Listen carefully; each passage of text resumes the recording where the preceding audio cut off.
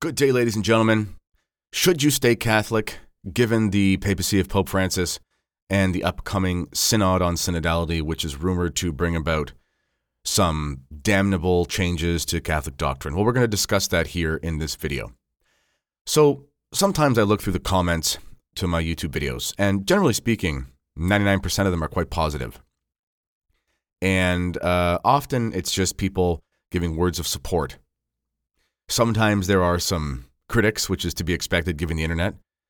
And then sometimes there are comments where people agree with what's being said, but given the state of the church, they're getting into a position of seeming despair. Now, I don't talk about the crisis in the church as much as some YouTubers and in as much detail, so perhaps I see less than others. But I've noticed that there's a growing trend of despair amongst a lot of faithful Catholics. And I was talking to a friend, and he actually suggested that I do a video because he's realizing that people he knows who are conservative faithful Catholics are looking at this Synod on Synodality coming this fall and continuing into next year and thinking to themselves, this might be the time where they sort of cross a line that shouldn't or cannot be crossed if this truly is the Church of Christ. So I want to address that issue and why I think even though things have been so bad under Pope Francis, and admittedly for a long time, just a lot of people are seeing it under Pope Francis, and given the dangers of the upcoming Synod on Synodality, why I still think you should remain in the Catholic Church. There are two traps that I think apologists, commentators, and so forth, I'm using these terms loosely, let's say Catholic influencers, whatever that means. I think there are two sort of traps that often people fall into when confronted with the apparent contradictions, heretical statements, errors, and so on and so forth that have happened in the last 10 years under Pope Francis. On the one hand, there is the one that I think is the most unhelpful, which is really common amongst, let's call it sort of the conservative Catholic crowd. And this is the approach of, listen, you don't know what you're talking about. You just don't understand Pope Francis. Here's what he actually meant. There's no problem. That's an approach that is taken by some people, and over the last 10 years has become a little bit more unserious over time. Sure, in the beginning, under Pope Francis, when he was saying some strange things on airplanes, and technically they weren't heretical, even if they did kind of scandalize, if you understood it a certain way, you could sort of squint your eyes and tilt your head and say, well, when Pope Francis said, who am I to judge about the homosexual relationships, he didn't really mean Catholic teaching should change, even though that's the impression that everyone in the world has. And granted, that was a fair argument. Pope Francis didn't actually mean that in the full context of what he said. But things like that kept happening. And then eventually it got to the point where we had Amoris Laetitia, where the footnotes in, I think, chapter 8, basically say that the divorced and remarried can receive Holy Communion, which is impossible in Catholicism. Turns out that those probably were written, if not surely were written by the newly appointed head of doctrine for the Catholic Church, Smoochie Fernandez. But in any case, this approach of apologizing or doing apologetics for all of Pope Francis's blunders has gotten to the point where it really just feels like gaslighting. Pope Francis will literally say, don't proselytize, meaning don't go try to convert people. That's what proselytism means. And people will say, what Pope Francis really meant was don't proselytize by force. And it's like, well, he didn't actually say that, so that's your meaning, not his. He just literally said don't convert people. This approach is unhelpful because if you're a faithful Catholic and you have eyes to see and you have ears to hear, you see what's going on and you hear what's going on, and you can't just tell yourself that things are not as bad as you think they are, because they are. They are as bad as you think they are. In fact, they're probably worse. And when somebody just tells you to you don't understand the magisterium of Pope Francis, etc., this is not helpful. This is not helpful. In fact, I think it does more harm than good. In fact, I think it actually encourages Catholics to compromise on doctrine because they convince themselves that what they believed to be the true faith wasn't actually the true faith, and they conform to what is actually the error, which is a grave problem. Another side of the coin is people recognize there are problems, but the response is basically, listen, the gates of hell will not prevail. It's, suck it up, grit your teeth, carry your cross. God wants you to be obedient, that sort of thing. That's not really helpful either, because it's all well and good to say, yes, you have to have faith. Yes, Christ said the gates of hell will not prevail. Those are all true. And it may be that the gates of hell are not prevailing in an ultimate sense, but in my diocese, they're prevailing. In such and such bishop's conference, they're definitely prevailing. And the gates of hell are definitely prevailing in Germany,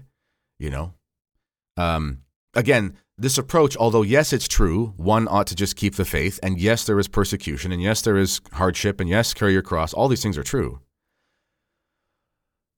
But it's kind of condescending to just say, just suck it up, buttercup. And it's like, well, yes, like you can suck it up for a lot of things in life. If you sprain your ankle and you've got to finish your day at work because you got to feed your family, you just have to suck it up. There's a lot of things you can suck it up. But Catholicism is not Protestantism. You can't just have you and your Bible. You have to have the sacraments. You have to have the priesthood. So you can't just suck it up when you're not even sure if the Mass is valid. You can't just suck it up if you're not even sure that the priest is actually absolving you of your sins. You can't just suck it up when you want your kids to have First Communion and they're going to be taught by, such and such lady in the pantsuit telling you that it's just a symbol. You can't just suck that up. You can't just suck up heresy or suck up heterodoxy or heteropraxy. These are things you can't just suck it up with those things. So that approach isn't really helpful either because, again, on the one hand, no, we shouldn't be gaslighting and pretending there's no problems.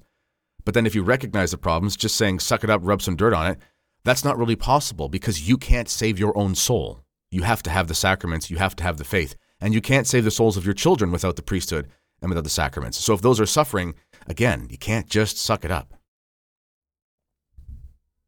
So this leaves Catholics in a really difficult position.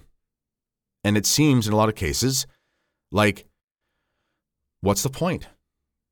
It seems in a lot of cases like, well, there's really no way for me to continue with this thing. The priests in my diocese don't care about me. The bishop doesn't seem to care. He's kicking out priests who are unvaccinated, etc. They don't really speak up about all the LGBT stuff happening in our parishes, and so on and so forth. And people are in the position where, they're basically just saying to themselves, whatever it means for the gates of hell to not prevail, they've definitely prevailed in my church and they've definitely prevailed in my life. And that's a really sad place to be in. So what is the solution? Well, before we even talk about a solution, and sorry if you can hear the children overhead, it happens. Before we can even talk about a solution, we need to discuss the gravity of the situation and why you are even thinking about leaving the church and why that's agonizing you at all. The reason why it's such an agonizing choice to leave the church or stay in the church is because as a Catholic, you intuitively understand that Jesus Christ established the Catholic Church and that outside the church there's no salvation. This is just a fact. You understand that the Catholic Church is the Christian church, that the sacraments are the only normal means of salvation, and that you need those for your salvation of your soul. So you really have to ask yourself, what do you believe about God? If you believe that about the church, what does that say about God? Would God leave you an orphan? Scriptures tells us that he won't. When you ask the Heavenly Father for bread, he won't give you stones, even if the earthly fathers will. So as difficult as it is to see,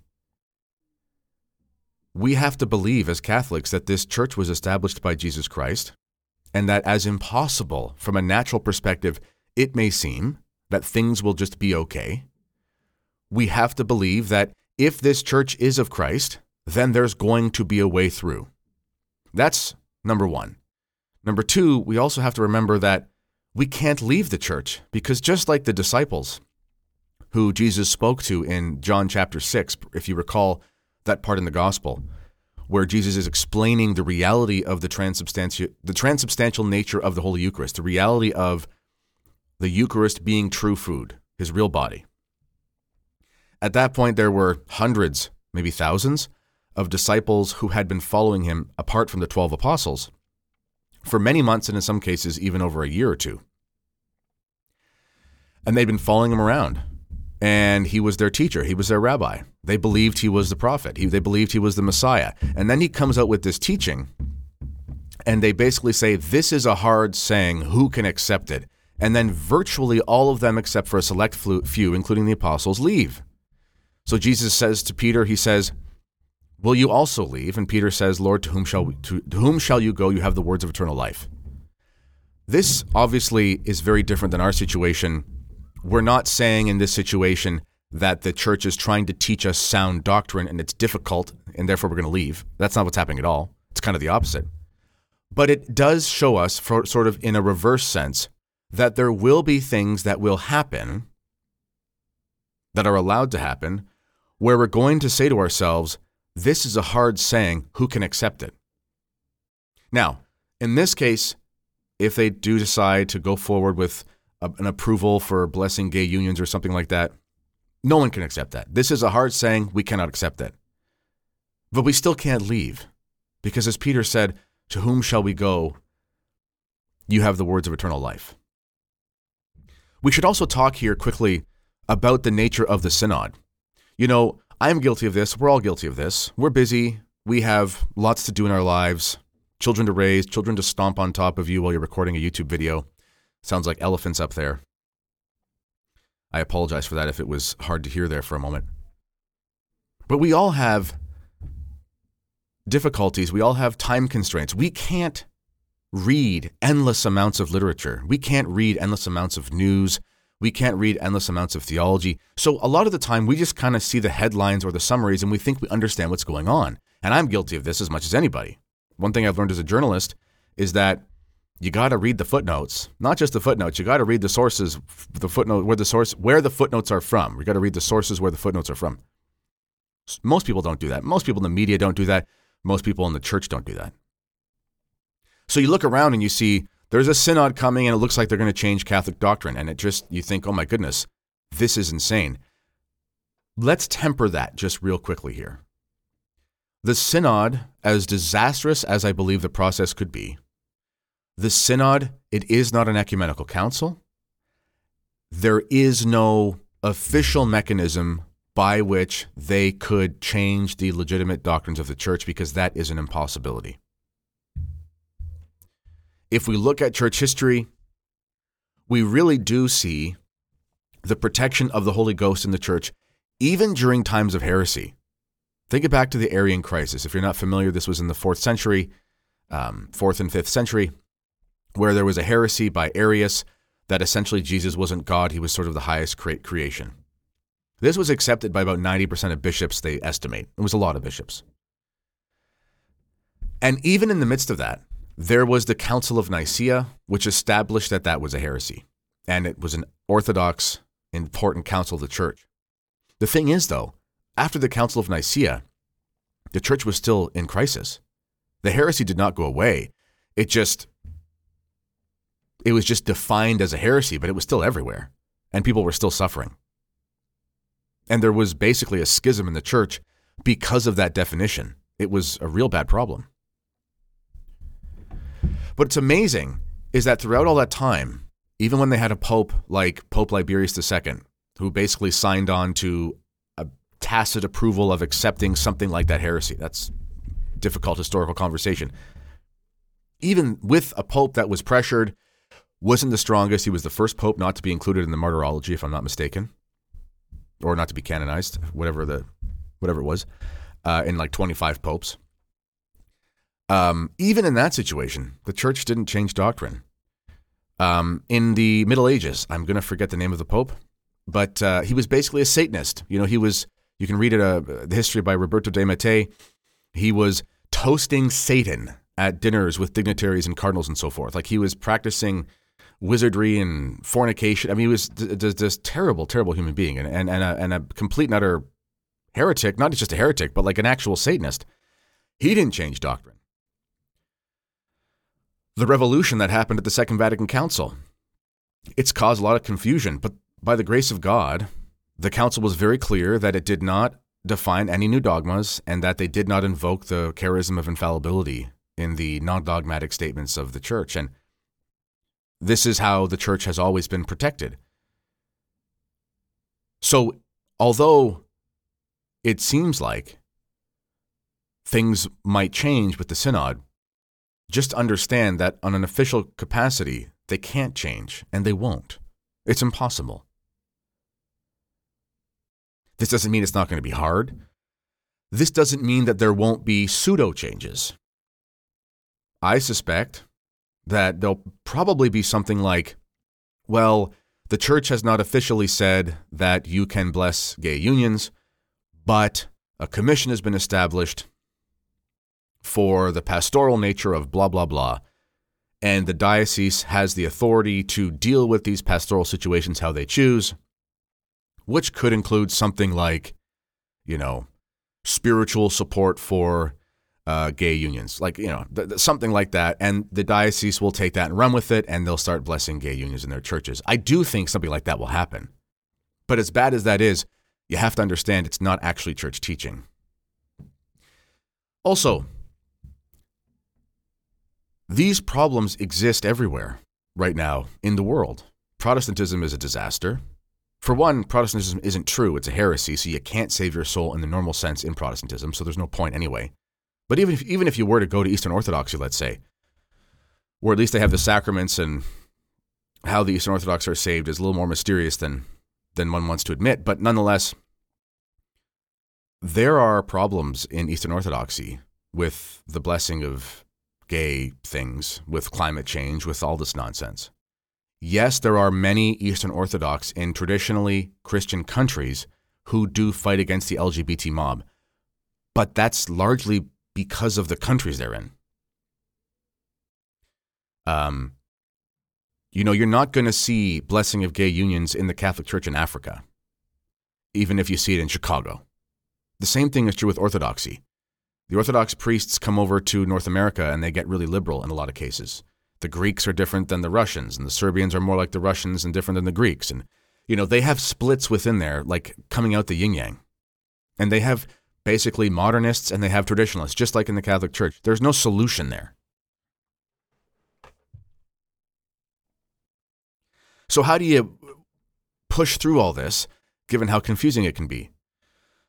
Well, I'm going to recommend a few resources, and I'm going to try to remember to put those in the description to this video, but please remember them in case I forget. The first thing, it's kind of like when someone has to admit that they're an alcoholic. The first thing is admitting you have a problem. The first thing is admitting there's a problem in the church. Like I said, it's gaslighting to pretend there's not, and it's condescending to say, yeah, there is, but suck it up. The first thing you have to do is admit that there's a problem in the church and that it's really bad. Okay. To understand the crisis in the church, I'm going to recommend 3 resources. Number 1 is a book called The War of the Antichrist. It was just put out by Tan Books. And this is a book written by a priest in the 1800s. I've read through it. I've interviewed the author, Joshua Charles. You can check out that interview on my channel. It's basically how there was this deep-seated infiltration by heretical, Masonic, communist philosophy and forces into the church in the 17 and 1800s, and it's a very interesting work. It at least gives you a lot of perspective about why things happened the way they did. The second book is Infiltration by Dr. Taylor Marshall, who's a friend of mine, and the reason I say that is because it picks off in some ways where this book, War of the Antichrist, left off, because the War of the Antichrist was published in 1885 or something like that. Taylor also, of course, wrote his book in 2018, 2019, so there's a lot of history that's happened since then. The third thing I'm going to recommend, the third book, is a book, and this might be the one I recommend the most. This is called Open Letter to Confused Catholics by Archbishop Marcel Lefebvre. In the 1980s, he was writing as a bishop from his heart to Catholics, and it's exactly what it says. Open Letter to Confused Catholics. How do you make sense of this, and where do you go? And I said I would recommend 3 things. I'm going to recommend one more. A podcast series by the Society of St. Pius X on the crisis in the church. there was one episode every week, and there are about 50 episodes, therefore, from the year series. I think it came out in 2021. It's excellent, and there's endless amounts of information that can help you make sense of it. So that's understanding that there is a crisis and understanding you're not crazy for worrying about the gates of hell prevailing, because that's what it feels like. The second thing I want to do, I want to recommend catechetical resources. What do I mean by that? The best way that you can defend yourself and your children against the situation in the church, the heterodoxy, the heresy, the error, and so on and so forth, is you have to know your faith the best. Okay? I think that the best thing you can do in order to understand the Catholic faith better is to just simply pick up the Baltimore Catechism. I would stay away from the New Catechism of the Catholic Church, not because it's not good. There are a lot of, objectively speaking, very good things in it. It's just a lot more wordy. It's a lot more flowery. It's a lot less accessible.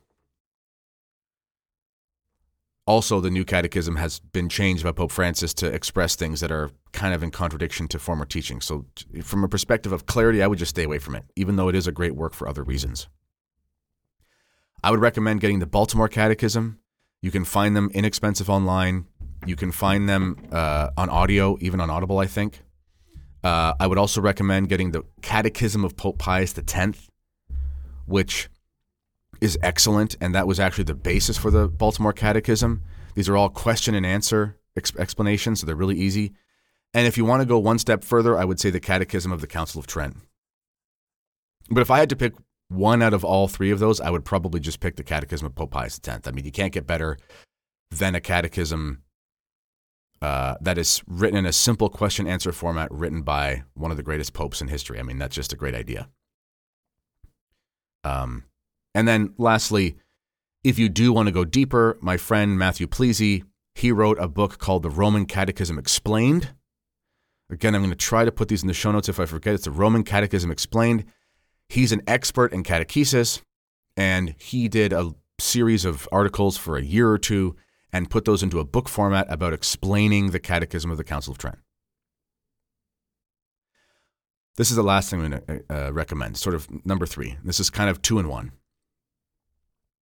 You have to do everything in your power to go to a parish where you get the Catholic faith. The reason I don't say only a traditional Latin Mass parish is because I understand that that's not possible for everybody. It's more possible with a little bit of driving. Almost everybody can go. It's very rare, even here in Canada. I'm in Canada is a diocesan wasteland when it comes to tradition. But even here, spending an hour and a half in a car, pretty much in all population centers in the country, you're going to find a traditional Latin Mass, a chapel of the SSPX, etc. So that's number 1. You got to find somewhere better to go to Mass. It could be that you find an Eastern Catholic place where the liturgy is beautiful, and the Eastern Catholic situation is not perfect. People think because they have a nice liturgy that they're not modernists. There's a ton of modernism in Eastern Catholicism, but they have kept a liturgy, and that speaks volumes. At least if you go there, you're going to experience something that you know is Catholic. That's number 1. Find a place. Number 2, adopt a traditional Catholic prayer life. If you don't already pray the daily rosary, you have to pray the daily rosary. Just get off the internet. This is part of the prayer life. I know you're watching this video, but listen, if you're thinking about leaving the Catholic Church or you're despairing, and this is the last video you ever watch, I will be so happy. Please, don't damn your soul because of YouTube. If you're despairing, get off of YouTube. Even if there's good stuff, just for now. And there is good stuff on YouTube. But just get off, go read the Catechism, go read the New Testament, pick up a book by a saint, and pray the rosary. That's it. Just do that. You will start to understand the faith and the crisis in the church so much better because you'll finally have your interior peace. There's no way that you can understand and push through the crisis in the church if interiorly you're having a crisis. Do you know what I'm saying?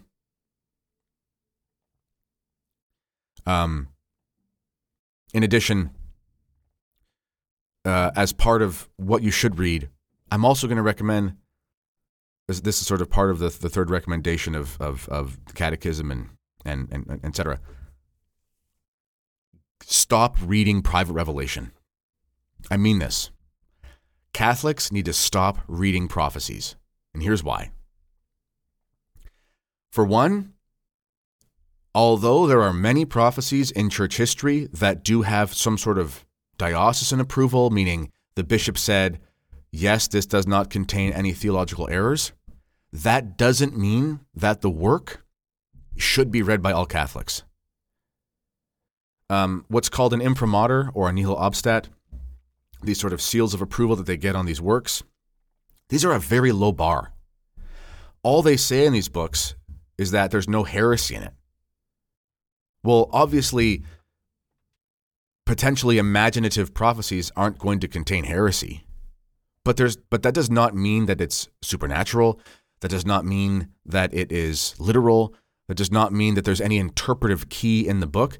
Catholics are reading these prophecies because they're thinking about the crisis in the church and they're finding saints talking about this or that. And it just makes them spiral even harder because there's no way to understand what they mean. And it does not offer anything to your spiritual life in most cases except for despair and confusion. So stay away from Catholic prophecies. There's a time and a place for them. There are holy priests and men and women and bishops and so forth who have over the years interpreted these things. They've been useful. There are certain prophecies that are kind of universal to the church, like the prophecies of Fatima. Okay, fine. But as far as all these, big, thick works where it's like mystic so-and-so going over X, Y, and Z, that was not meant for you to read. Those are supposed to be read in very limited cases, and they cannot be read by someone with a troubled soul. In fact, a good spiritual director will tell you that. He'll say, put down the Blessed Catherine Emmerich, put down the Mary Julia Jeheni, whatever, put down the so-and-so, and instead pick up the Imitation of Christ, pick up, the Soul of the Apostolate, pick up, abandonment, or whatever, I think it's called something like Abandonment to Divine Will. Pick up something that is meant to be for you to nourish your spiritual life by guiding you, rather than something like, look at this crazy stuff that mystic so-and-so saw. That's not going to help you at all. That's just going to make everything worse. Okay, so I think that's enough. But ultimately, at the end of the day, it is wrong for Catholics to say there's no problem in the church. There is. It is wrong for Catholics to say there's a problem, just suck it up, because you can't just suck it up. You need the priest. So you got to have a plan. Find yourself a good place to go to Mass. Maybe you have to move. I mean, that's a daunting thing. But your soul is worth a lot. I mean, Christ says to us, goodness gracious, my children overhead. Christ says to us, what does it profit a man to gain the whole world if he loses his soul? Your soul is more important than anything. So, you might have to make some difficult choices. Become catechized. Get off of the internet. Get off of social media. Stop reading church news. Read the saints. Read the great encyclicals of the popes, especially before the council. Read the great works of spiritual masters and so forth. Stop reading prophecies. Stop reading rabbit hole vision stuff, and just be Catholic and save your soul. That's the way through. And I've got to give myself a shameless plug. I do think that the good God did raise up a wonderful saint named Archbishop Marcel Lefebvre, who started the Society of St. Pius X. And the SSPX is around in many places in this world, helping Catholics find their way through the crisis in ways that other priests just don't have the freedom to do. And if you do have any questions about the SSPX, you're not sure what to think, please pick up a copy of this book. I've written it so that everybody can understand, and I'm sure it will be helpful. And for me, the SSPX was a refuge when I understood the crisis in the church. I'm very grateful to them. And I know that there are thousands, if not millions, of Catholics in the world who have found refuge with the spiritual sons of the Archbishop.